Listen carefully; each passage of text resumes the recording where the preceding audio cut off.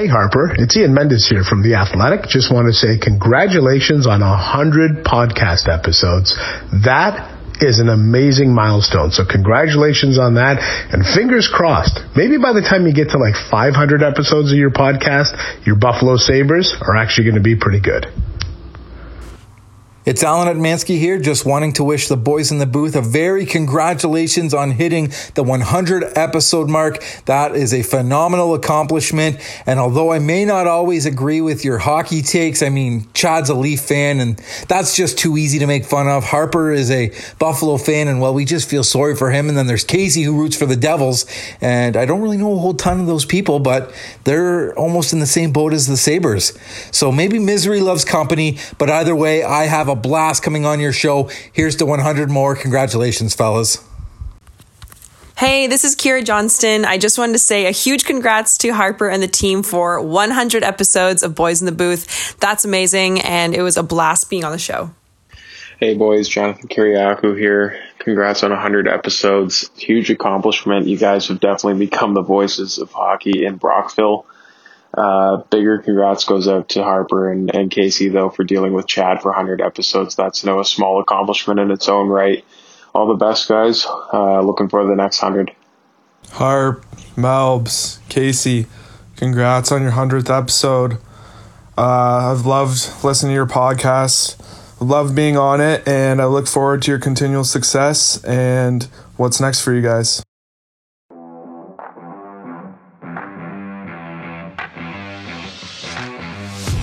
You're now listening to the Boys in the Booth podcast with your hosts, Harper Cody, Chad Melbourne, and Casey Abrams. New episodes every Monday on Spotify and Apple Podcasts.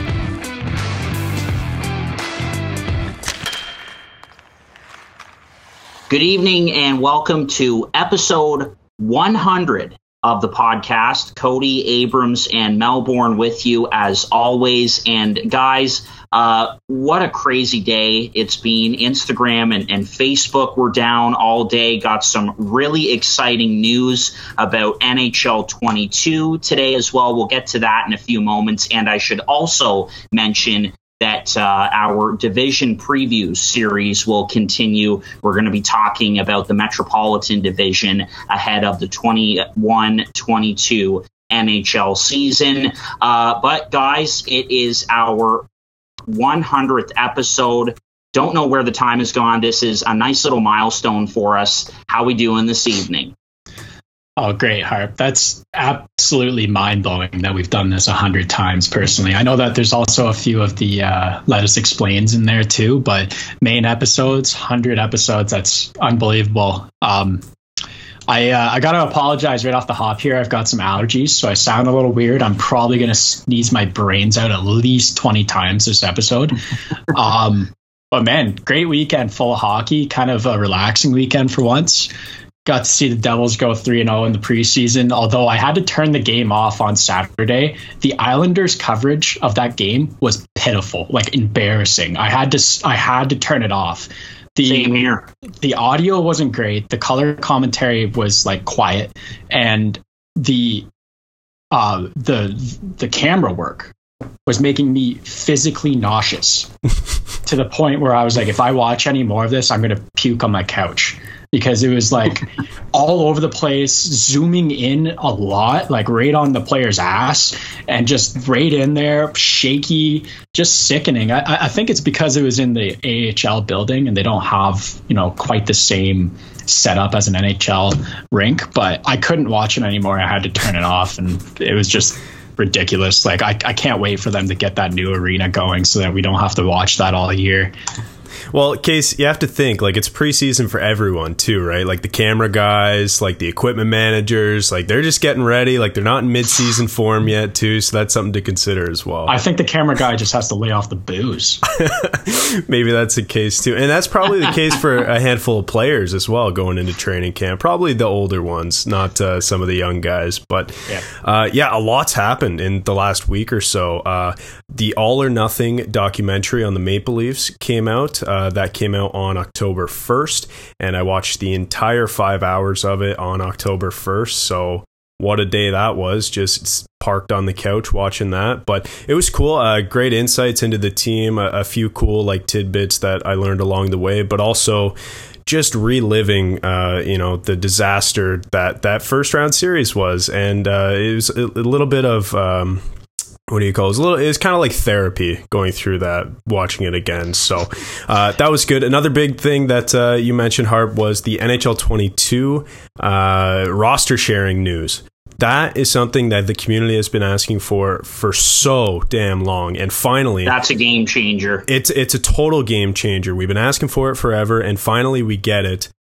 We've been putting up our custom rosters on boysinthebooth.com because the rosters in EA NHL have been so bad for years, and people have been flocking to our website to put those rosters in. And honestly, like, we get more clicks from Google for our custom NHL 21 rosters than our podcasts. And the rosters were just something that we did like for fun. So clearly the need was out there, and finally EA has addressed that. However, in typical EA fashion, we don't even get it at launch of the game in October. We get it in December, like months late, because it was probably some last minute thing. So that's when I'll buy the game then.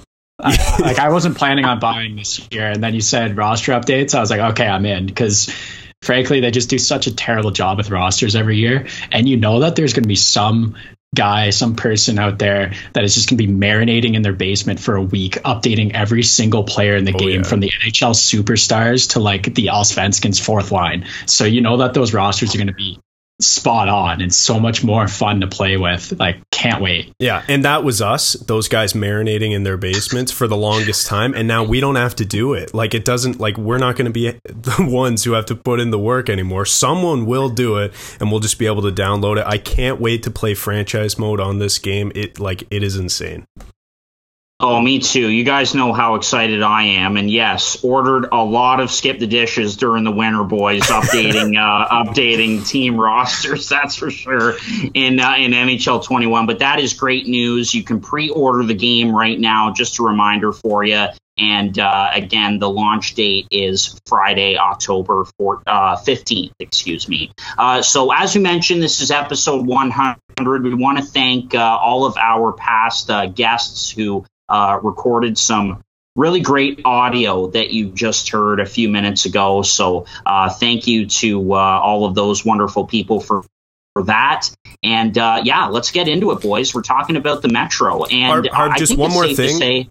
One more thing, my bad, before we get into talking about the Metro here. I do want to mention that we have a 14-team fantasy league that we just finished the draft for, and that's something that we're going to be spending maybe 5 minutes per episode from now on throughout the rest of the season, just kind of going through and mentioning some big wins, some big losses, some big player pickups, what have you, and just kind of recapping what's happening in that fantasy league. So I wanted to bring that up because the league consists of listeners of the Boys in the Booth podcast. We put it out on our Instagram, and we got a bunch of people who were interested, and so we narrowed it down to 14, and the league is going to be a ton of fun. I can't wait. It's got some of our former guests, highlighted by Alan Atmansky, who you heard earlier as well in this episode, wishing us a congratulations on the 100th episode of the podcast, and a bunch of other great guys who are close to the show. So tune in at least for about 5 minutes if you want to hear some updates on that, because it's going to be fun as the season goes on. Thank you for that. That totally slipped my mind. But yes, that will be a lot of fun this season for sure. All right. Metropolitan Division for the 21-22 NHL season that starts on Tuesday, October 12th, by the way, just after the Thanksgiving weekend. And like I said earlier, safe to say, I think that this is the best, most competitive division in the National Hockey League. And Casey, we're going to start with you to get your projected standings for this division. Obviously, you've got your New Jersey Devils in the Metro. So take it away for us to start. Yeah, finally a division I want to talk about. Like, God. The East Conference in general is just so much better. And you're right, this division is the best division, or at least the most competitive division in hockey. And it's always fun to talk about them. And, I'm definitely the closest out of the three of us to this division because I watched every game of the Devils last year, and they only played from most of this division, although there's a few teams in the East that we don't talk about, like Buffalo anymore. So yeah, I went through and I had a hard time here because there's just so many of these teams that could make the playoffs, like almost every single one of them. I'm a little skeptical on Columbus nowadays, but I do think that all of these teams have just a slew of great veterans that may be on the aging side, but are still good enough to push all their teams to the playoffs. But hey, I'm going to jump into the rankings here. My gut check reaction, you're probably going to laugh at me around number 4, but here we go. I got the Islanders taking this division, Carolina in 2nd, Washington in 3rd, New Jersey in 4th, Philadelphia 5th, Pittsburgh 6th, the Rangers 7th, and Columbus 8th.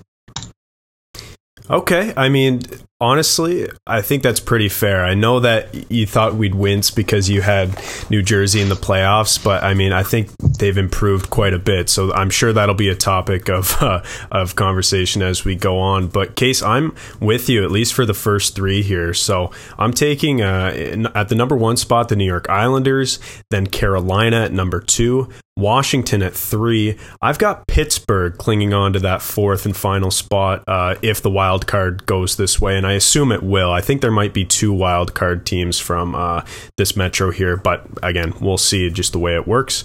Number 5, I've got Philly.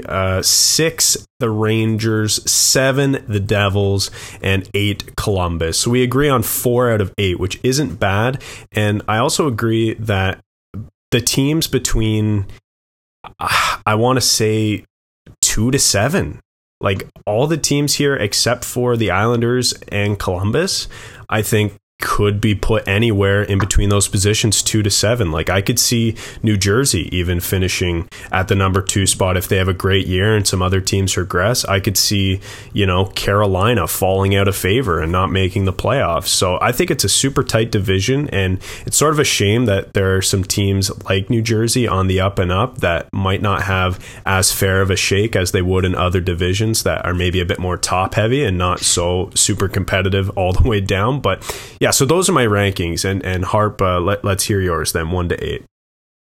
Yeah, I mean, very similar like you guys, and no question, New York Islanders number 1 in this division, and I'm just going to say it right now, guys. They are my pick for the Stanley Cup this season. They were so close to knocking out Tampa last season, and so they're going to be right there. I've got them number 1 in this division. I've got Washington at number 2 and Carolina at number 3. The goaltending duo of Anderson and Ranta is a bit of a question mark for me. So anyway, I've got them from 2 to 3. And then in that 4 spot, I've got the Flyers. Really like what they did in the offseason. At number 5, I have the Rangers, Penguins at 6, the Devils at 7, Case, and the Blue Jackets at number 8 because the rebuild is underway in Ohio. So anyway, pretty similar, but mine definitely a little bit different. Okay, so let's kick it off at number 1 then, shall we? Talk about the Islanders? Yeah, let's do it. So yeah, like I said, I mean, for me personally, they're my favorite to win the Stanley Cup. I mean, they were so close to tying it up in regulation against Tampa Bay in that Game 7 that, of course, the 3 of us were in Toronto for, and we had it on the screen at your place there, Chad.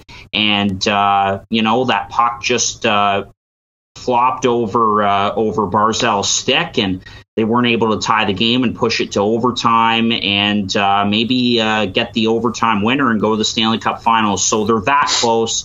They've got a fantastic goalie duo, a great head coach who has a system that the whole team just buys into.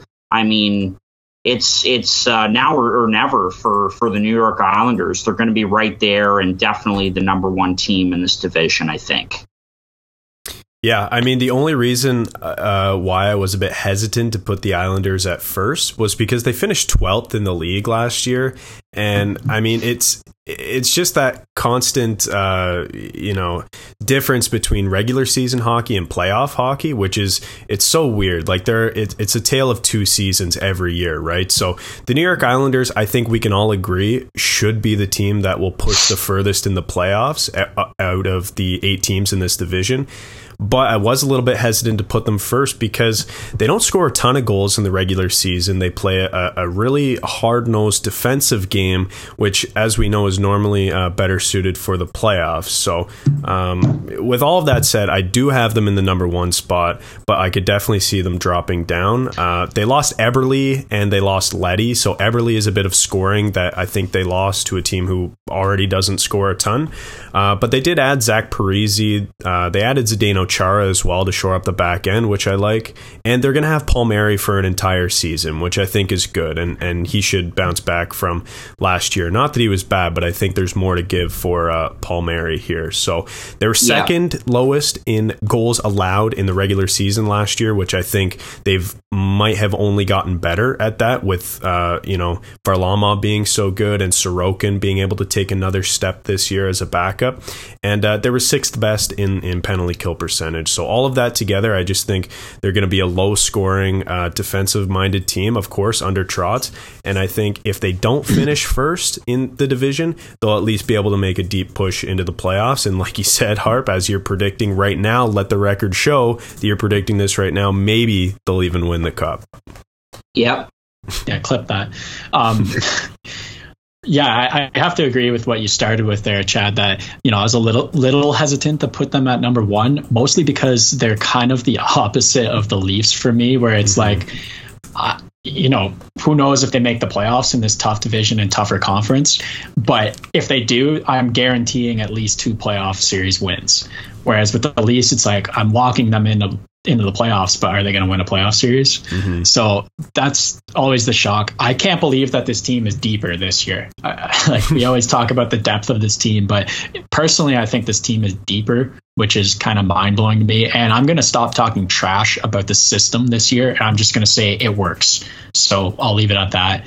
That top pairing defense, that's one of my favorite top pairs in the whole league. So I'm thrilled to see them back together again and continuing on in the Isle. And in my opinion, this is the best goaltending tandem in the league, mostly based off what I saw from them last year.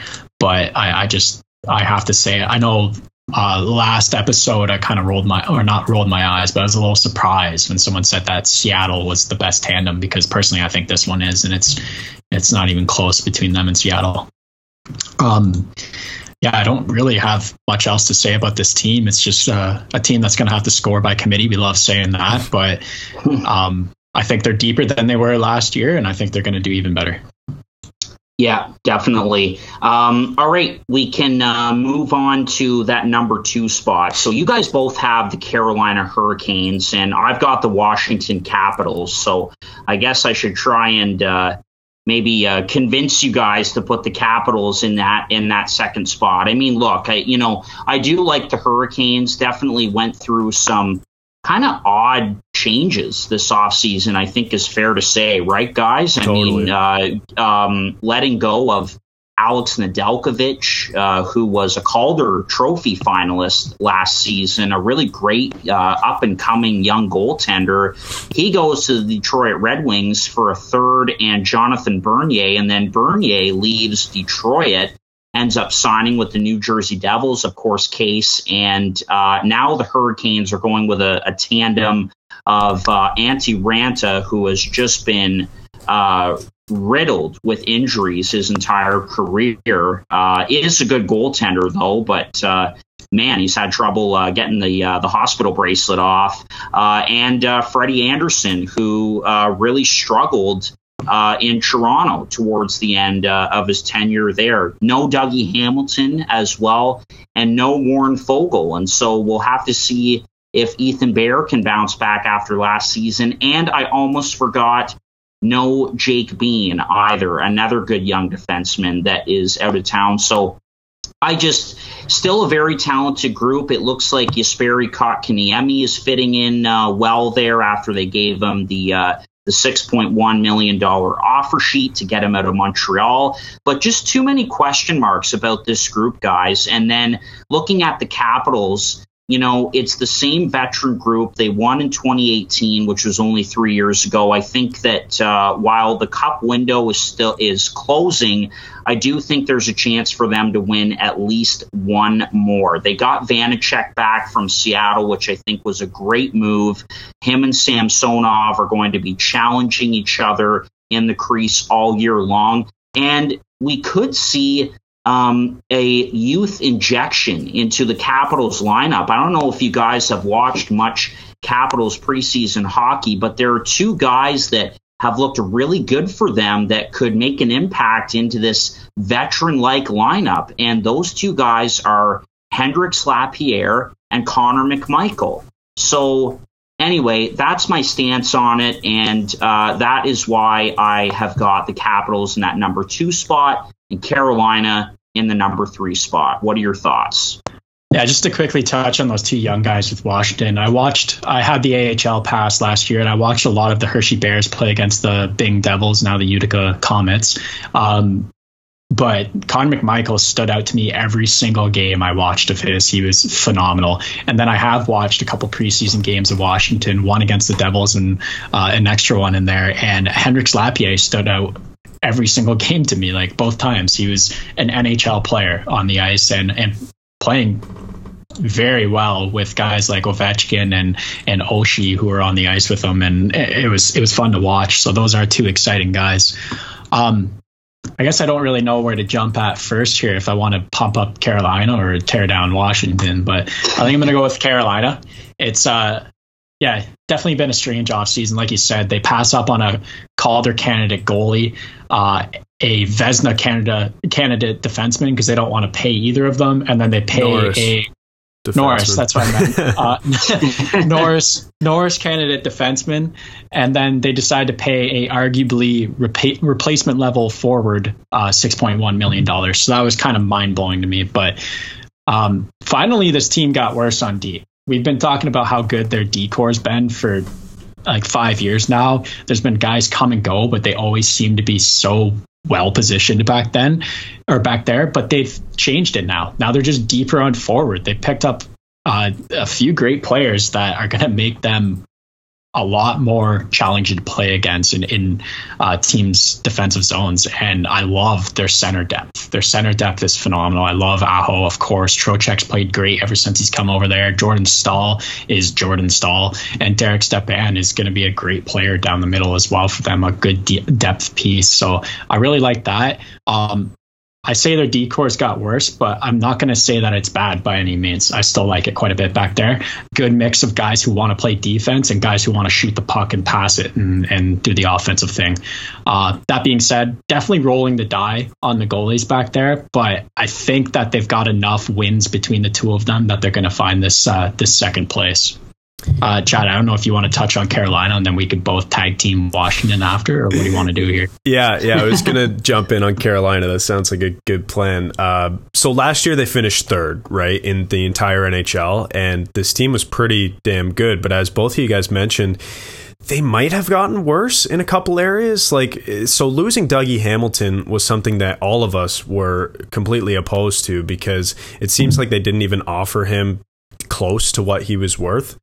Case, I bet you're pretty happy that they didn't re-sign Hamilton. But yeah, poor move on Carolina. And like the moves that they made, like they made so many moves this offseason, they just kind of feel like a different team to me.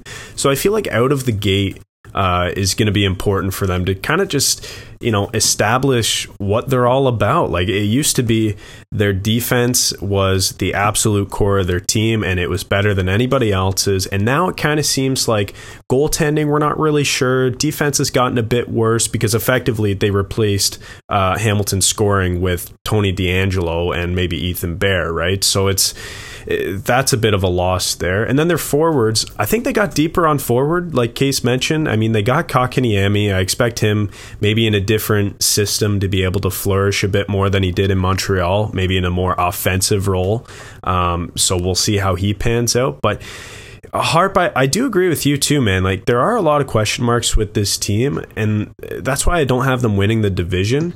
I don't see them being third in the NHL again this year, but I don't think that they've gotten so much worse that they're going to be anywhere lower than second in this division. Like, I still think they have a very talented top end offense, you know, with Aho and Svechnikov and guys like that, and even, you know, Martin Nakash, who I know you love as well, Harp.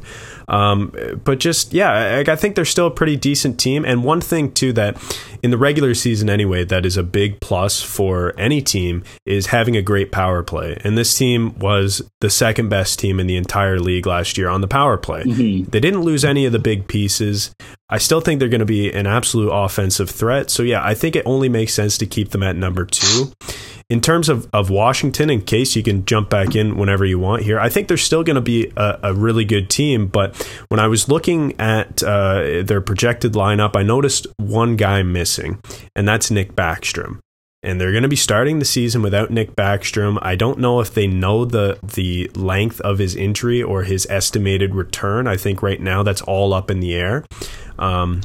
And correct me if I'm wrong with that, Harp, but the last I read, they don't really have a timetable for Backstrom. And no matter how good or how deep a team is, losing a player like that, even if he isn't the Nick Backstrom of a few years ago, that still has quite a big impact on a team like this. So that was my, differentiating factor between the two. I think Washington will still be a playoff team. They're still good. But to me, Carolina is just the better team. Yeah, I agree. There's one guy that's missing from the back end as well for Washington, and that's Brendan Dillon, that I think they're going to miss big time. Every single time the Devils played against Washington last year, he was just an absolute pest out there. He's hard to play against, hard to get near the net with him out there. And he plays so strong on everyone, and was kind of just manhandling some of the smaller guys on New Jersey. And that's why, everyone's looking to bring in some size this year in this division, particularly the Rangers, as we've seen, mostly because of Tom Wilson on this team as well. But definitely going to be a big piece missing Backstrom, although, they've definitely got a few offensive weapons that can fill in on that power play and do just fine. But I don't really like this team on the back end. There's a couple guys there that I've seen struggle in the past 2 years, as well as so far in the preseason. Nick Jensen has not been the Nick Jensen I'm used to, and same as Michael Kempny. And then, I don't know. They definitely have a great goaltending tandem, but I just see a lot more pluses with Carolina than I do with the Capitals right now. And that preseason game on Friday against the Devils won. It was 5-4. They scored with less than a minute left to win the game, and then they won in a fun little shootout after for no reason. But it's funny to see that the goal scorers for the Capitals in their first 3 goals were John Carlson, and TJ Oshie. And then the Devils were Hughes, Sharangovich, and Holtz, all under 23 or under. Whereas Washington was basically playing a full NHL team. Their power play was their main power play they ran with last year, except Lapierre was in instead of Backstrom. And they still lost to a Devils team that had a lot of kids on it. So that was not a good sign for me, although I still think they're coming third in this division. I may be talking a little bit of trash here, but they're still the third best team in this division. Yeah, they still have Alex Ovechkin. They still have a dominant power play. They've got 2 years of a dominant team here still. Yeah, so, at least. Sure. I think Ovi is a guy, who might age better than some people think, because that shot's not going to go away. Already now, he's not a dynamic puck carrier and whatnot, but he hasn't been that in forever, and he still scores an average of 50 goals a year. So I think Ovi is just, aging like fine wine, and it's good. But I will say something about these two teams. I see a comparison, and that's in net. And I think the goaltending comparison, the way I see it, is that for both of these teams, it could either be really good or really bad. Like, I think there are question marks for both of them. I don't know which tandem I would prefer, Anderson and Ranta or Vanacek and Samsonov. I really don't know that question. The answer you have to to question. really micromanage both of these tandems, make sure that they're both healthy, make sure that they're both getting the proper reps, proper rest days, everything you need to throw at these two tandems. You need to. Carolina more because of injury and because of what we've seen Freddie Anderson, early on in the season, and when he has a lot of games in a row, he seems to struggle. And then the other tandem, Samsonov and Vanacek, youth. You got to still kind of cater to the youth of these two, and they've got a very bright future in net, clearly. But yeah, it's still a lot of work to be done back there. And is it fair to say that like any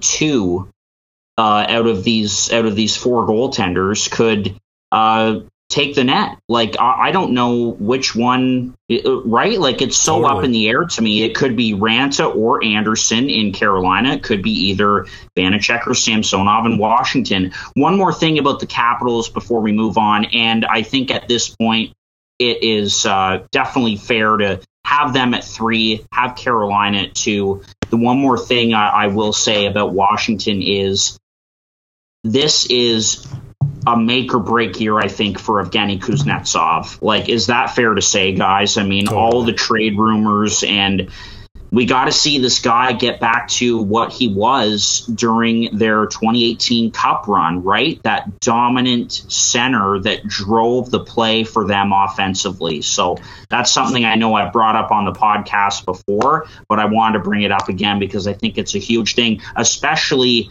with how long Backstrom is going to be out for, which, again, like you said, Chad, we don't know. Yeah, I think the color commentary guy for the Capitals on Friday said it best when he didn't even mention any bit of Kuznetsov's play. He mentioned that he just wants to see him smiling and having fun again, because he usually is a pretty happy-go-lucky guy. You can tell in practice and in games, warm-up, everything. And that usually means so much for these professionals. And to see him having fun again is gonna coincide with him playing well again. Yeah. Definitely. All right, let's move on to that number 4 spot. So were we all kind of different here? Or yes, we are. Sorry. Well, Casey, I know you have the Devils, and I've got the Flyers in that spot. And then Chad, you had the Penguins, correct? That's right. Okay, perfect. Well, this Casey, is gonna be tough. yeah, this is where it gets interesting, and I was excited for this because I just, with the way this division is, I knew that this 4th spot would be kind of all over the place. So, Case, let's go to you to start and talk about your New Jersey Devils and why they belong in this 4th spot. Sure, you want me to do this right now? Because I could talk about them all night. Obviously, this is the team I'm closest to, the team I know the most about, the team I follow. It may be a little bit of a bias, but honestly, I think this team is going to be good. Dom Luszczyszyn's his formula, equation, his whatever model, you want to call it, his model, had them actually jumping up to 90 points this year based off GAR and all of that fun little analytics. So that's one thing to be excited about, but obviously that doesn't mean nearly as much as actual play. And honestly, I just think this team is ready to break out. There's so many players that are ready to just take that next leap, and they're all in that age right before their prime where you see them take a leap. And I think it's just part of the narrative and fate for them to take a leap here. If you think back to this team last year, they came out on fire, winning games like crazy, and then they were just struck by COVID. I know every team was, you can say that, but this team was in the top 5 of manpower and games missed due to COVID last year. And then their starting goalie had symptoms for 3 months. It was just an absolute shit show in New Jersey with both injuries, COVID. Nico Hischier was out most of the year. Jesper Bratt couldn't joined the team because of immigration policies. There was just a slew of reasons that this team could not get up and going. And then later in the season, you started to see some of these young guys just start to click. Jack Hughes, I know he only had like 31 points last year, but he was absolutely phenomenal to watch. Top 5 in zone entries with possession. Just so much fun to watch. And that guy is just poised to hit like 70 points this year, especially playing with Sharon Govich, who is looking absolutely phenomenal once again this year. Yes, he is. You know that Jesper Bratt is ready to break out. He's like one of the most underrated players in this league. Thomas Tatar is getting a second wind here. Talk about another guy who just wants to have fun and is ready to have fun again and get back to what he can do. And Pavel Zacha, he broke out last year. He's already done it. He's broken out. And I was starting to think like, okay, well, let's see if he can continue that on. And I can 100% say that he is going to do that just from watching him in the preseason, because the one thing that man needs to do is shoot the puck. He is just such a beautiful shot. And I watched him get the puck on the power play with all these other great players out there, and he just rifled one top corner, and I was like, all right, he's still here. Good to see. All right, so that's the forwards. Great top 6, lots of players ready to break out, lots of youth up there, speed, gung-ho, let's go, Lindy Ruff. Now I want to talk about the D-core, which is just actually exciting for the first time in 10 years. Like, this is really good looking. I really enjoy this. Their top pair is going to be 2 players that they brought in so far this year. And on the game the other night, they had some stats about Dougie Hamilton and Ryan Graves that they popped up. So first, Dougie Hamilton, first in the league in shot attempts per game, or per 60. Third in slot shot attempts. 6th in one-timer shots. 8th in expected goals. 1st in power play shot attempts. 5th in O-zone pass completion rate. 6th in O-zone puck possession time. This guy is a top 5 defender in the league. And then Ryan Graves, kind of the other side of things, defensive guy. D-zone entry denial rate, 28th in the NHL. I know that's not as exciting, but there's a lot of good defenders in this league. 52nd in block shots and 9th in stick checks. Loose puck recovered, 44th. Puck battle wins, 34th. This is going to be a great top pair. Then you still have Ty Smith and Damon Severson, who we saw be successful last year. And then Jonas Siegenthaler and PK Subban. And yes, that is Jonas, because he changed his name this year from Jonas to Jonas, as did Andreas Johnson. So those are new things to the Devils. Wow. Both of them came out saying we want to be called Johnson and Jonas. Yeah, I'm really excited about this D-core, and I don't have much else I haven't already said about the tandem, where Mackenzie Blackwood is the next, young stud in this league. He's ready for a bounce-back season as long as he gets that shot in his arm. And Jonathan Bernier, we saw what he could do with a shitty team in Detroit. The only time they could ever win a game was when he was in net. Well, now he's got real defense playing in front of him and a real team. I think he's going to be just loving it back there. So that's my 20-minute rant on the New Jersey Devils. Listen, Wow. Case, I think most of what you said is true, and I have a lot of love for the Devils. The reason I have them not making the playoffs, and by the way, to caveat that, I said at the beginning I could see any team here making the playoffs, except for maybe Columbus in this division. Yep. But the reason I've got New Jersey at 7 is because you mentioned a lot of great things and a lot of players poised to break out. But the way I see it, I think they need almost every single one of those players to break out in order to provide scoring depth in the absence of top high-end scoring, because that's something that they still lack. And I think maybe this is the year that Jack Hughes could provide that scoring. But again, I think it's still a maybe. We've seen how good he is at carrying the puck and entering the zone like he's one of the best in the league. This is something we love and we talk about all the time. But I just think without a true, 1 or 2 guys who are able to really, provide that top end scoring, I just don't see them being able to score by committee unless a lot of those guys, like you mentioned, your Bratts, your Sharon Goviches, your Kokanens, etc., are able to put up not just good numbers for their pace, but productive and impressive numbers on sort of a league scale. Like I'm talking like 50, 60 points. So, and who knows, like that could happen. Quick before you get away from that. Yeah. I think Bryce Salvador said it best the other night, where he said that a lot of these guys are poised to break out, and it only really takes one of them to start the break of the dam, and then the waterfall is just going to go. I think that Jack Hughes is going to be that guy, and I think that he's a 70 to 75 point player this year. I'm gonna spit off a couple predictions here. Okay. Jesper Bratt was on pace for I think 57 points last year. He's increased his production every single year he's played. 6th round pick, by the way. And I'm saying he's going to break 60 this year. Jack Hughes is going to be 70, 75. Sharon Govich is scoring 30 goals. Pavel Zacha scoring 30 goals. And Thomas Tatar's back in the 20 to 25 goal range. So I think there's a lot of pieces in that top 6 that's going to score a lot. Nico Hischier is an absolute wild card to me. I love him. He's my favorite player, but I don't know if he's going to score 90 points this year or 55 again. It's tough to tell with him sometimes. Yeah.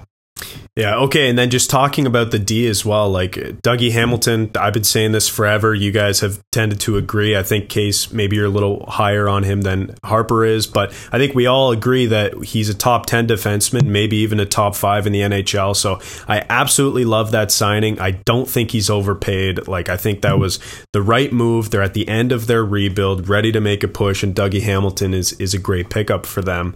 So I have no problem with their D at all. In goal, talk about a bounce back candidate. You need Blackwood to bounce back. You need him to get that shot in his arm. That's something that, I mean, we talked about this too, like off air. If Blackwood doesn't get the shot, he's only going to miss a handful of games, right? Like he's only play Bernier in Canada. Yeah, exactly. But I mean, Bernier's a fantastic goalie. Blackwood is a fantastic goalie. You need good seasons out of both of them. So I think everything I've said kind of all comes together and says the same thing. You need a bunch of really good years from a bunch of players, and I just don't know if I'm willing to predict that will happen. So while I like the team, I think a lot of things have to go right, and they very well could. It's tough in this division of solidified teams. Teams that we know what they can do. That's right. We know what Pittsburgh can do. We know what Washington, Philly, all these teams, we know what they can do. Whereas the Devils, it's like, well, now's your chance. Now's your time. Before I let Harp go, one thing I'm going to say that is a big positive going into the season for Mackenzie Blackwood for me is he was one of the guys who was hit hardest with COVID. He mentioned that he had symptoms for 3 months, and he only started to feel himself again in the summer. So I think that itself speaks to why he had such an off season last year. I'm not going to say it was terrible, but it wasn't what we're used to from him. So that gives me a little bit of confidence that he's going to bounce back this season, although he is coming off ankle surgery and some health concerns. That's what they've left it at, is why he hasn't got the shot yet. And he hasn't rolled it out, and they're kind of trying to coax him into getting that figured out sooner rather than later. But like you said, just play Bernier in Canada. Yeah. And Scott Wedgwood is their third, so he can play a backup. Yep. Yeah, Wedgwood looked decent last year at times, for sure. When he had to come in and play, he beat Buffalo. So, well, I mean, that's not really. I could have beat Buffalo. Anyway, you know what? I mean, I don't really have much else to add, Chad. I like Dougie Hamilton, by the way. I know you do. I just think that Casey and I, because maybe we're a bit more analytically focused, and I know you just, you're an old school guy. You're a pen and paper type of guy. You love the old rough and rowdy Don Cherry hockey, but I know you like the guy. I'm just I test guy, like what you guys said. Yeah. But listen, you know what? I mean, I really don't have much else to add. I think New Jersey arguably had the best offseason out of any team. I think that's fair to say. I love what Tom Fitzgerald has done ever since he started sitting in the general manager's seat. And look, they're building something special there. This is going to be one of the most, or already is one of the most exciting young teams in the National Hockey League. But I got to side with Chad here. I think, there are a number of guys who are expected to break out. We just don't know if we're going to see that. Another guy I think about is Miles Wood going to have the outstanding year that he did last year, just as an example. So they're a young, talented group. And for me, I give it one more year of development and being competitive, but just not quite there yet. I'll say this. Sorry, Case, just my final thoughts on this. I'll say this to wrap up. They're not going to sell at the deadline. That's over with. So that's a clear step in the right direction, which is awesome. And final point is that New Jersey allowed the 4th most goals in the NHL last year, and they scored the 6th least. So both of those numbers have to go up, up, up if this team is going to have success. I think they will. I'm just saying I think it needs to be drastically different, which I'm not so sure I'm ready to put them in a playoff spot yet. So I'm willing to agree with Harper. What I will say is the D-core is drastically different, and that itself is going to change those numbers. That's of course. Thank God. That's going to help, no question, especially with that first pair. I mean, that is a fantastic first pair. Anyway, so Case, while Chad and myself have them finishing low in this division, I think they're going to be in it all year long, and they're going to be fighting and grinding it out to try and get in and take the next step. And Jack Hughes, that guy, man, does not lack confidence whatsoever. I love it. Yeah. His words is his game is going to pop this year. So I'm excited about that. No, I'm totally fine with you guys ranking them wherever you want to. I just want to put them at 4 so that when they come forth this year, I can be like, remember when?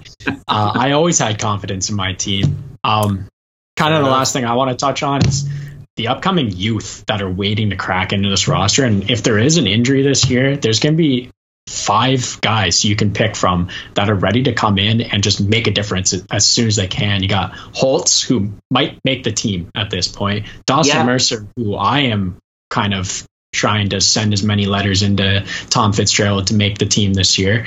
And then you got like Nolan Foote and Tice Thompson and Marion Studenic. All these guys, all these young guys are ready to crack this roster, and it's so exciting to be a Devils fan right now.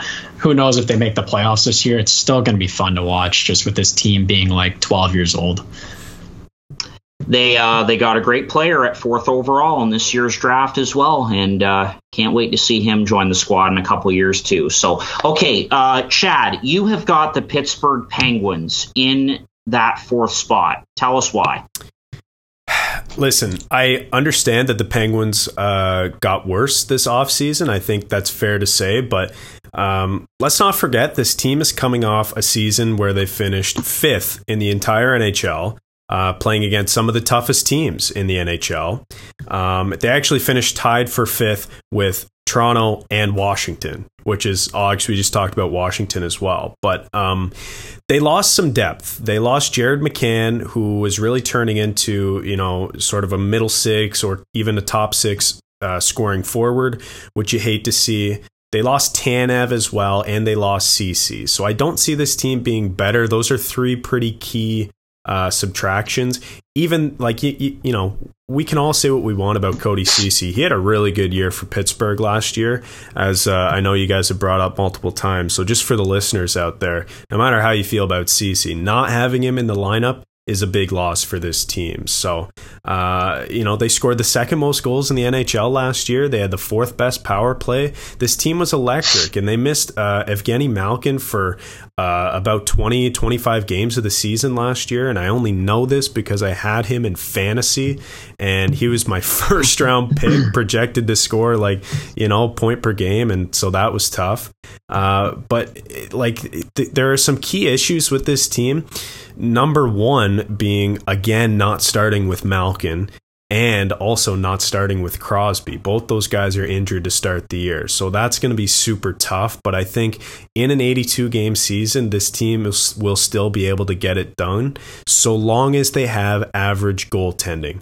And the amount of times I've said that on this podcast, like, it's getting ridiculous. Like, last year I picked Pittsburgh to make a run in the playoffs, and I even picked Letang and Crosby on my fantasy playoff pool team because I expected them to make a deep run. And I said on the podcast, they will be good so long as they get average goaltending. And what happened? Tristan Jarry floated one up the center of the ice, and that's how they got eliminated in the playoffs. Like, their goaltending has not been good. But I think Jarry and DeSmith are both due for bounce back seasons. And, like, personally, I think they should have addressed goaltending this offseason. But the fact that they didn't leads me to believe that this management group has faith in these two young goaltenders. And if they bounce back and they get average goaltending, if Pittsburgh gets average goaltending, I think they will be good enough to compete for a playoff spot. So that's my spiel on Pittsburgh. I'm not saying they're a lock to make the playoffs or finish fourth or anything. I just think they're still a team that is pretty strong up front. I don't mind their back end, and goaltending, as long as it improves from what it was last season, I think they should be okay. So go ahead, guys. What do you think? Well, I'm going to quickly jump on the glaring problem with this team is their health. Yeah. Like, yeah. Oh, yeah. You're missing. Okay. I know it's an 82 game season, but every single game matters when you're in this division. And they are going to lose a lot of their first few games, missing Crosby, Malkin, Gensel, and Aston Reese. Like, that's tough. That's your top six. Crosby, I know it's at least 2 more weeks minimum that he's going to miss. Malkin, I have no clue what he's at. But the problem is both of their injuries are not new to them. These are injuries they've had before, and that's the scariest thing to me. That's going to tell that these guys are going to start regressing and start regressing fast. Obviously, Crosby is still one of the best in the world, but his body is deteriorating, and that started a long time ago with this guy. A little bit different than Alex Ovechkin, who seemingly has barely been injured. Knocking on wood. Hey, Crosby's already made Team Canada. Has Ovi already made Team Russia for the Olympics? I thought you were going to ask if Ovi's already made Team Russia. No, that's or Team Canada. Oh, Team no. Canada. I was like, no. That being said, I feel like I say this every year, but I don't love the depth of this team up front. And their D isn't as great as it has been in the past. And like you said, that goaltending tandem is a bottom 5 in the league, if you ask me. Yeah. What I will say is I know that I'm going to eat my words because you always do when you rank Pittsburgh low. That's just the way it is. But the main reason why I'm ranking them low is the main reason, all these teams in the bottom 4 are where they are. It's because there's other teams that are better than them. It's not because they're bad. It's because there are other teams that are better. Pittsburgh's probably going to come second or third in the Pacific. Yeah, totally. They could win they could finish second. I forgot. Yeah. But yeah, okay. Well, so like, fair enough. Like I said, I'm not married to Pittsburgh at the 4 spot, and Harp, you can chime in here as well. But my point is, like, every single year, I say this when we do our projections. I know we've only been doing it for a couple of years now, but every single year, personally, I've been saying this, like, you can't bet against these two guys, Crosby and Malkin, and also Letang. And they're all still very good as long as they come back in a reasonable amount of time and have reasonable seasons for their standards. I think this team will be fine. Maybe I'm being optimistic, and I hate to see this dynasty, collapse over time, but I just think it's impossible for me to bet against them. So that's why I've got Pittsburgh at 4. Yeah, like there are a lot of glaring holes on this team, and obviously being out with Malkin again and until at least December 1st, by the way. Looked that up earlier before we started the episode, so there you go. Crosby as well, Gensel, like, what a stud he's been for them offensively, and then Aston Reese, who's a good checking forward for them. They did make a couple of nice depth signings, even though, Casey, I will agree with you, I am a little concerned about their depth. I know that a lot of teams were really interested in Brock McGinn who they signed, and Danton Heinen as well. And there are other guys too that will have to step up, like Bluger and Rodriguez, who's back, and some of these other guys as well. The back end's still a bit iffy for me, like you said, Chad, although I do think Todd Reardon, the former Capitals bench boss, has done a good job with the defense, i.e.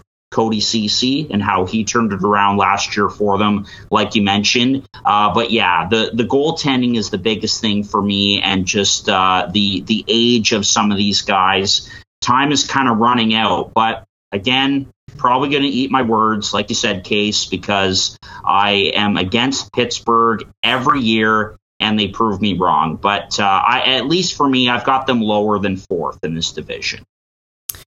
Okay, so Philadelphia, I think, is the next team that we should probably talk about then. I have Philly at 5. Harp, you had them at 4, correct? And Case, where did you have Philly? 5th. Okay. Yeah. Yeah, I've got Philly at 4, and you know what? Last year was a rough year for them, guys. I'll start there. And Elliot Friedman of the 32 Thoughts podcast now has talked a lot about this, how the chemistry between Alain Vigneault and the coaching staff and the players was really off last year for some reason. It was not a good year. They had a lot of guys that really underperformed as well. And so they made a lot of changes this offseason. And I think the character of this team got a lot better. Like, guys, think of who they added. Cam Atkinson to the forward group to start. And then on defense, which I think they got a whole lot better. So obviously they've got Provorov and Sanheim already there. Ryan Ellis comes in from Nashville.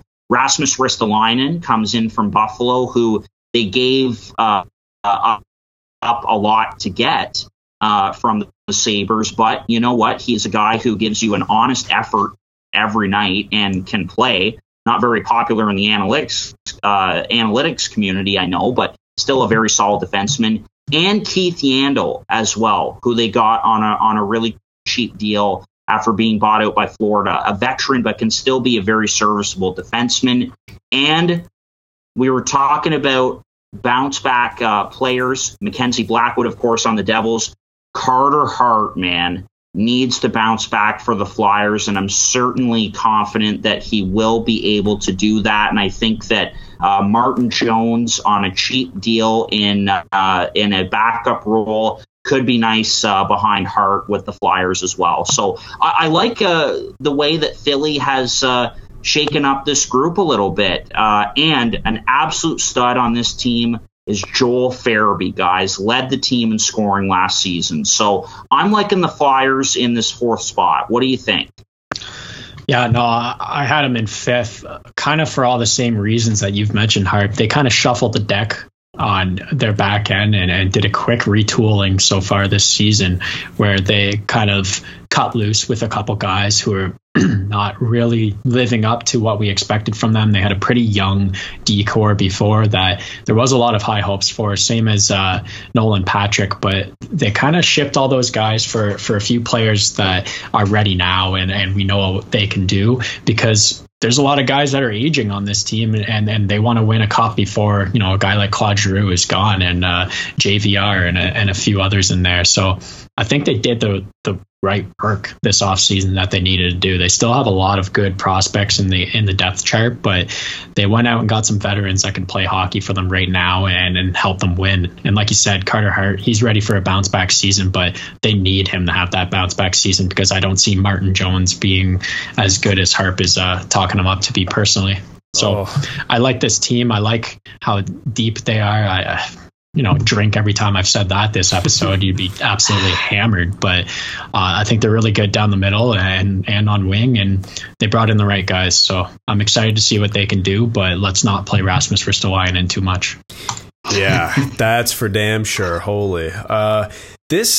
This Flyers team and management group they took a lot of heat this offseason, specifically from the analytics community, because a lot of people disagreed with some of the moves they made, and Ristolainen was probably the number one, because they definitely overpaid for Ristolainen to Buffalo, considering what Buffalo got back for Sam Reinhart, which frankly wasn't as much, but it should have been way more. But when I look at Philly, they didn't make the playoffs last year. So that only leads me to believe that they will make the playoffs this year, because every other year they make the playoffs. It's so weird. What a weird tweener team, but that's just how it goes. They finished 19th in the NHL last season. That would have been nearly good enough to make the playoffs if they played in the North Division. Remember, Montreal finished 18th, so very close there. And I don't mind the additions. Like, I'm not so sure about Keith Yandle, but I guess his minutes will be reduced. Same with Ristolainen, his minutes will be reduced. So both those guys I don't think will consistently be playing top four. Like, I haven't seen their projections, but at least they won't be playing special teams a ton, so that's good. I like Cam Atkinson coming in as well, which is good. Oh, and by the way, Yandle, I know, plays power play, so that he is good at that, but I meant killing penalties. Cam Atkinson, good. Love that pickup. Nolan Patrick, moving on from him, I think it was probably the right call, even though it's a bit difficult. It's a difficult thing to do. But yeah, like you guys mentioned it, there are a few really good bounce back candidates on this team. The number one, most obvious one being Carter Hart, who needs to be good, like Case said, because Martin Jones back there is, one of...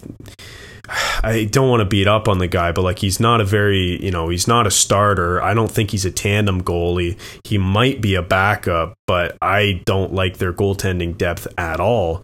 Another player, though, who I do really like, who had a bit of a down year last year, was Travis Konechny.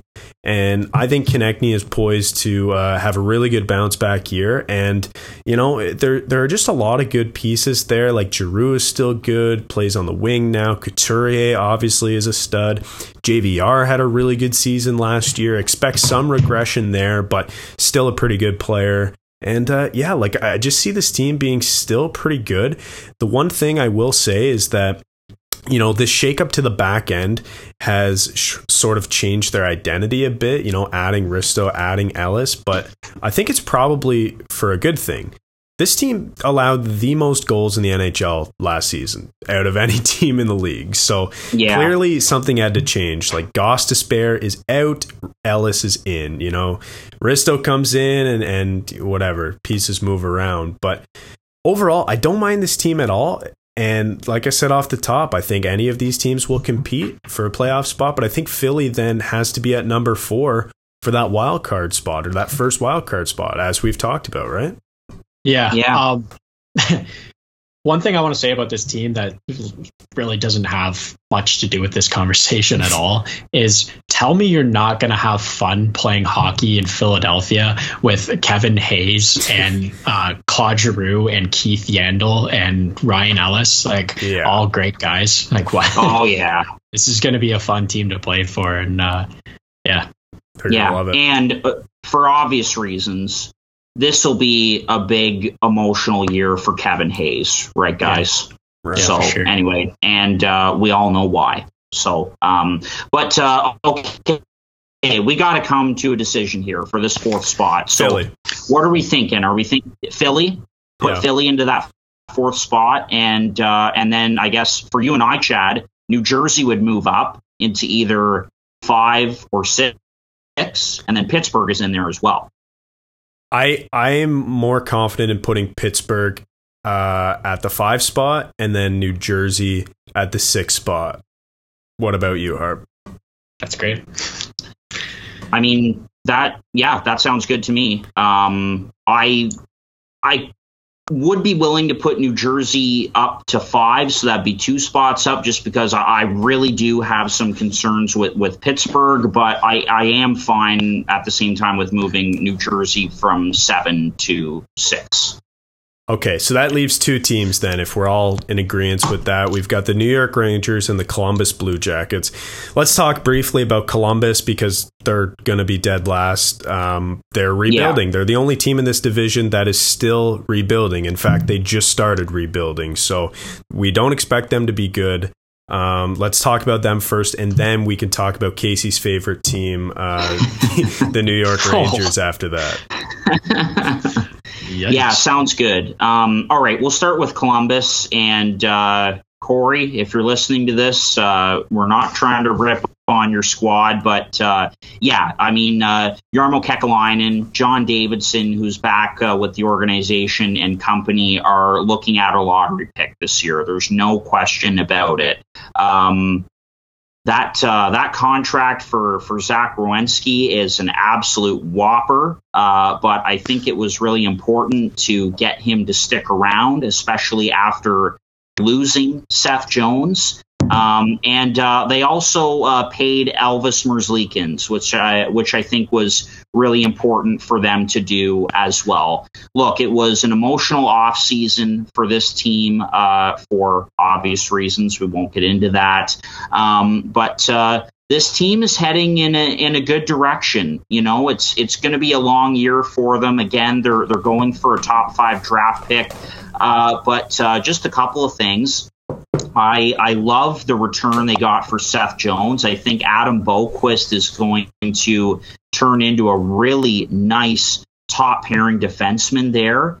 He can certainly run a power play, and he's going to get a lot of great opportunities starting this season in Columbus. So that was a great piece in the Jones deal. And I love their 3 first-round picks in the draft. Like, I think were all great picks, and obviously starting with Kent Johnson, who I think could be on this team as soon as next year. So Columbus has a really bright future. It's a great hockey market that has seemed to just lose a lot of guys, but they paid a couple and made some really good decisions for the future this offseason. So they're going to finish last in this division this year, no question about it. But Columbus has got a really bright future, guys, I got to tell you, and I'm sure you both agree. I agree, but the fact that we're talking about their future in a divisions ranking episode has to tell me that I expect them to be at the bottom of this division.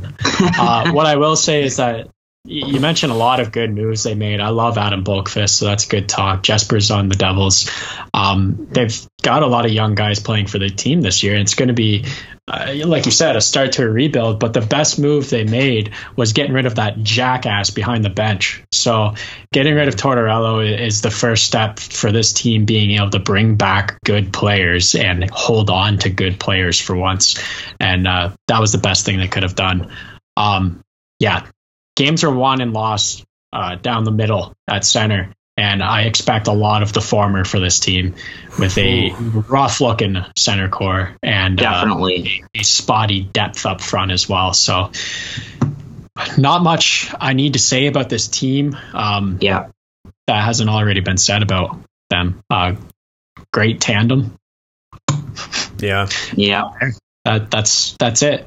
It is a pretty good tandem. I think Merzlikins will be the starter this year. I think Korpisalo has kind of assumed the role of the 1B in this tandem situation. But who knows? You know, Korpisalo might have a great year. But I say that because Merzlikins came out a couple weeks ago and he said, I'm going to win an effing Vezina trophy. And he said that in his quote, I'm going to win a fucking Vezina trophy for Matthias Kivlenieks, which obviously was the Columbus Blue Jackets goaltending prospect who died in that tragic accident. Great friends with Merzlikins. And so he is charged up for this season. He's ready to have a good year, whether he thinks Columbus is going to be good or not. And he's doing it for his buddy Matisse. And he named his child after him as well. So he is... the kid's going to be ready to buzz. He's ready to buzz. Like, they're just out for, he's ready to have a great year and he's going to win that Vezina. He's going to chase it anyways. So,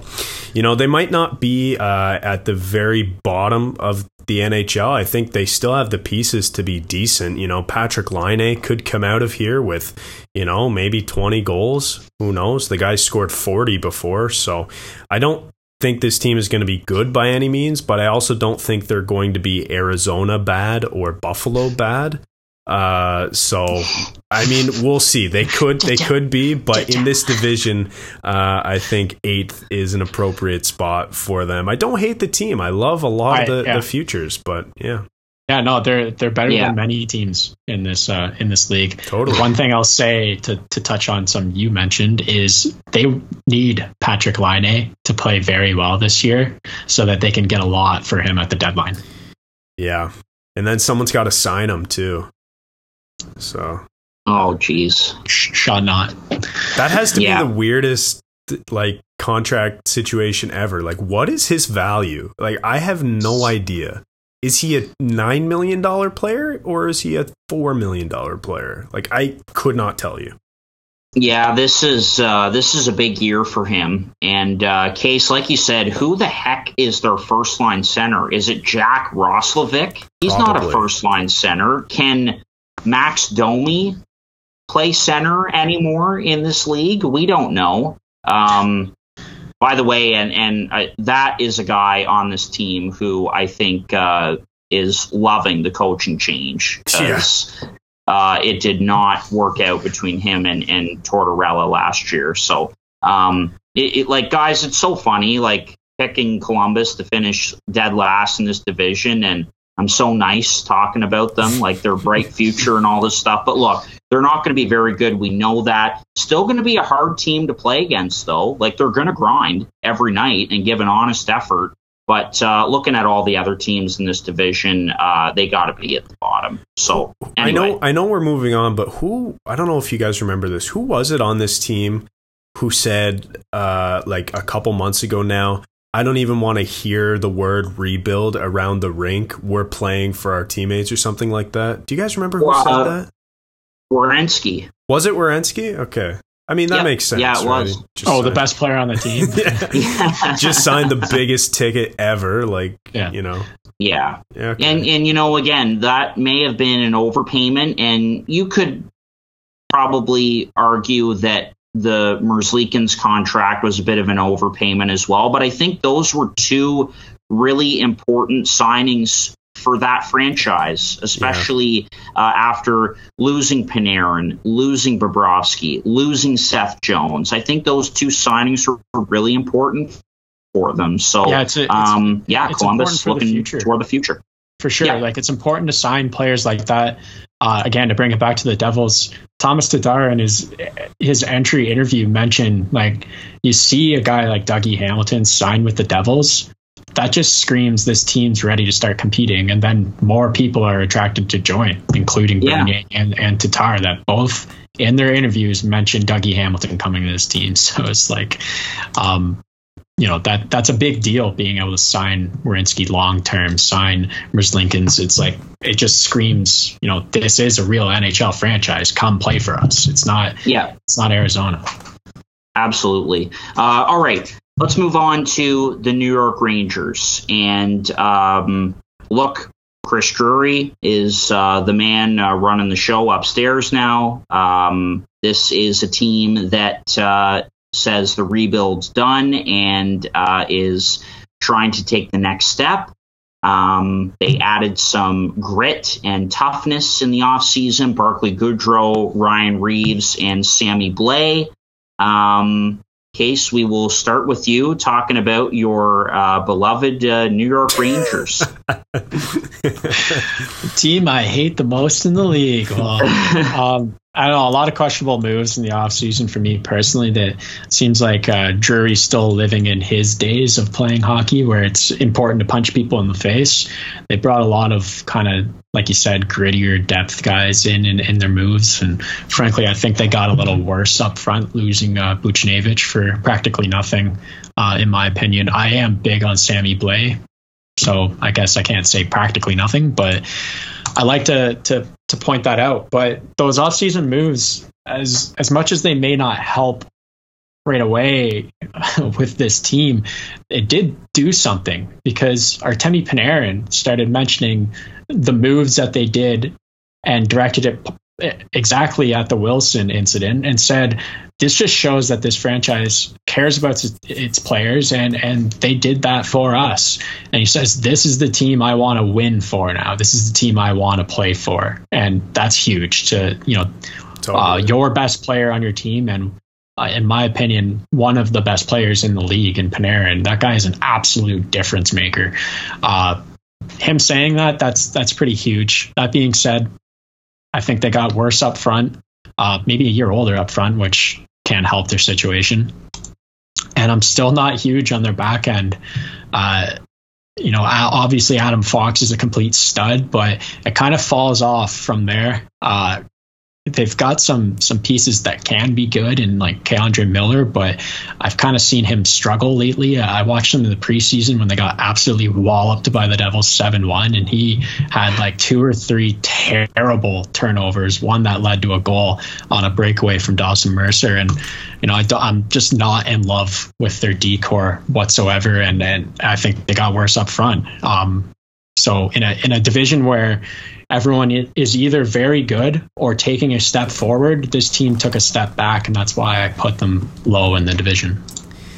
Yeah, something you mentioned, Case, was just the fact that this team got a year older, and I think that should hold a lot of weight for this team. I understand that they lost Buchnevich, who I really like, by the way. I think it was a mistake to lose Buchnevich to bring in Blais and a draft pick. I think he was a pretty good top 6 forward, but who knows? Maybe they were making some room for some of their big, young, talented players to play some more minutes in the top 6. So that's what I'm hoping for. They've got Gerard Gallant behind the bench now, not David Quinn. That's for the best. Quinn's biggest downfall with this team, or his biggest pitfall, was that he didn't play his stars. So he played Lafreniere roughly 13 minutes a night in his first year, and he played Kakko roughly 14 minutes a night through his first 2 seasons in the NHL. So to me, those 2 players being a year older and being able to play top 6 minutes, I think will really impact this team's chances of success. And that's why, even though I have the Rangers, I originally ranked them 6th in this division, I think they could definitely make a push for the playoffs, because I like their top 6 now. If those guys play more meaningful minutes and they're able to make an impact like they weren't able to last year in Lafreniere's case, and for the last 2 years in Kakko's case, if they're able to make an impact, I think it's good. I didn't like how they kind of changed their identity because of the Tom Wilson situation. I thought that was a total overreaction, and like, you don't have to bring in like literally the best fighter, the best heavyweight player in the NHL just to be able to combat one player, Tom Wilson. Like, to me, that didn't make sense. Like, if team strength and toughness is something that you want to work on, that can be addressed by, difference in coaching and systems and whatnot. But just by bringing in a pair of fists, like, I didn't personally like that at all. But there's also like Greg McKegg they brought back, and there's one other fighter that they brought in as well, and it was like, okay, guys, they're fists. They're fists. It was one incident. Yeah, that's what they are. And Barclay Goodrow as well, like, to his credit, like, he's a decent hockey player as well, but there's a reason they brought him in, and it's to punch guys in the face, so and slam them into the boards and whatnot. So that's why they got him. I don't hate it, but you know what? This back end case, like you said, isn't great. They do have the reigning Norris Trophy winner, so I guess that's something. They have Adam Fox on this team, and what a player he is. I think, you look to guys like Lindgren and to K'Andre Miller to be able to take steps as well. Trouba has been kind of having a couple down seasons. We'll see if he can come back, but it's not like Trouba's a bad player, but he just, he's still producing at a decent rate. He's just not great defensively, so there are some question marks there. But overall, I don't mind this team. I love their goaltending as well. Igor Shesterkin as the starter, and I think he proved last year that he is a starter in this league. And then you've got the guy behind him. What the hell is his name? Georgiev. I wanted to say Grigori, but it's Georgiev. Yeah. So I really like their goaltending as well. So there are a lot of good pieces here. They're a year older. I think they're going to be able to compete for a playoff spot. But Case, like you said, for I forget what team you were talking about in this division. It might have been Pittsburgh. It's not that personally I don't like this team or I don't think they're good. I just think there are other teams in this division who might be better, and that's why I've got them at the 6th spot. But for the purposes of our consolidated rankings, I will settle to put them at 7. Yep. Yeah, same here. Not much more to add on the New York Rangers. I mean, they're certainly a team on the rise, like the Devils, and they've got a lot of young players who are still developing and ready to break out. But yeah, don't love the back end, and big year for Mika Zibanejad as well. They got to make a decision on him. This is a contract year for him, guys. Had a brutal start to last season and then was on fire towards the end. So can he find that consistency back to a full 82-game season? I think will be a big part of their success as well. One thing I think that they need to take Zibanejad and stretch him out through all the games. Just stretch him out, because that guy is so hot and cold. So streaky. When you score 2 different games that you have 6 points in, it's like, stretch that out, throw out some other games, and we'll win a few more. And Harp, this is a bright future for this team as well, and that's exciting for me because it's just going to bring back the hate in New York, and New Jersey. Just bring back some good rivalry in the area, and it's exciting to watch. I know the first game against these guys last year, the Devils came out and Michael McLeod fought twice and Miles Wood fought, and it was just like fun, old-timey hockey. Like, I love to watch it. It was the first shift. Michael McLeod absolutely ran over, I think it was Zibanejad or something like that, and then fought Chris Kreider for it. And I was like, all right, hockey, here we are. Yeah. Well, now you're going to have to fight a couple pairs of fists. Yeah, Ryan Reeves or Goodrow or Kreider, who knows? But there's a guy in the preseason game the other night, Gertson, who was trying to start something after every whistle against the Devils. They put him on waivers and the Devils claimed him. That's funny. I saw that. Yeah, for the AHL, but it's just funny. Yeah. My final thoughts on this team is that they finished 16th last year in the entire NHL, again playing against some of the better teams in the league. I think I don't know if I can say they got better, but I know they got a year older. I can guarantee that. And I think that some of their players might be better. I'm really banking on Lafreniere and Kakko getting more ice time and producing more. So those are my final thoughts on that. And one thing on Zibanejad, just going back a little bit, that's another player like Laine where I don't know if he's worth $8 million on a new deal or $3-4 million. I genuinely have no idea. Is he a top line center in the NHL? I don't know. He's so he is. I think he's so a $7.5 million player. Put him on the power play, let him have that one-timer position, and he's going to score 30 goals for you easy. Yeah. Those 30 goals will come in 2 months span, though. Yeah, for sure. Yeah, and then just dry up from there. Anyway, we'll have to wait and see with Zibanejad, Lafreniere, Kakko, Fox, and everyone else on the New York Rangers. So, all right, to recap, here are our consolidated rankings for the upcoming NHL season in the Metropolitan Division. So at the end of it all, we've got the Islanders in the number 1 spot, Carolina at 2, Washington at 3, the Flyers at 4, the Penguins in that 5 spot, the Devils at 6, the Rangers at 7, and the Columbus Blue Jackets at number 8. Again, the season starts just after Thanksgiving weekend, which is coming up. Tuesday, October 12th is opening night in the NHL. And again, thank you so much for joining us for episode 100. Great milestone for us, and thank you for all your support, and to our wonderful former guests for bringing us some really great audio for this special episode. So thank you so much, and we will finish off our division ranking series next week talking about the Atlantic Division. Take care. This has been another episode of Boys in the Booth with Harper Cody, Chad Melbourne, and Casey Abrams. New episodes every Monday on Spotify and Apple Podcasts. Connect with the Boys in the Booth on Instagram, Facebook, and YouTube at Boys in the Booth.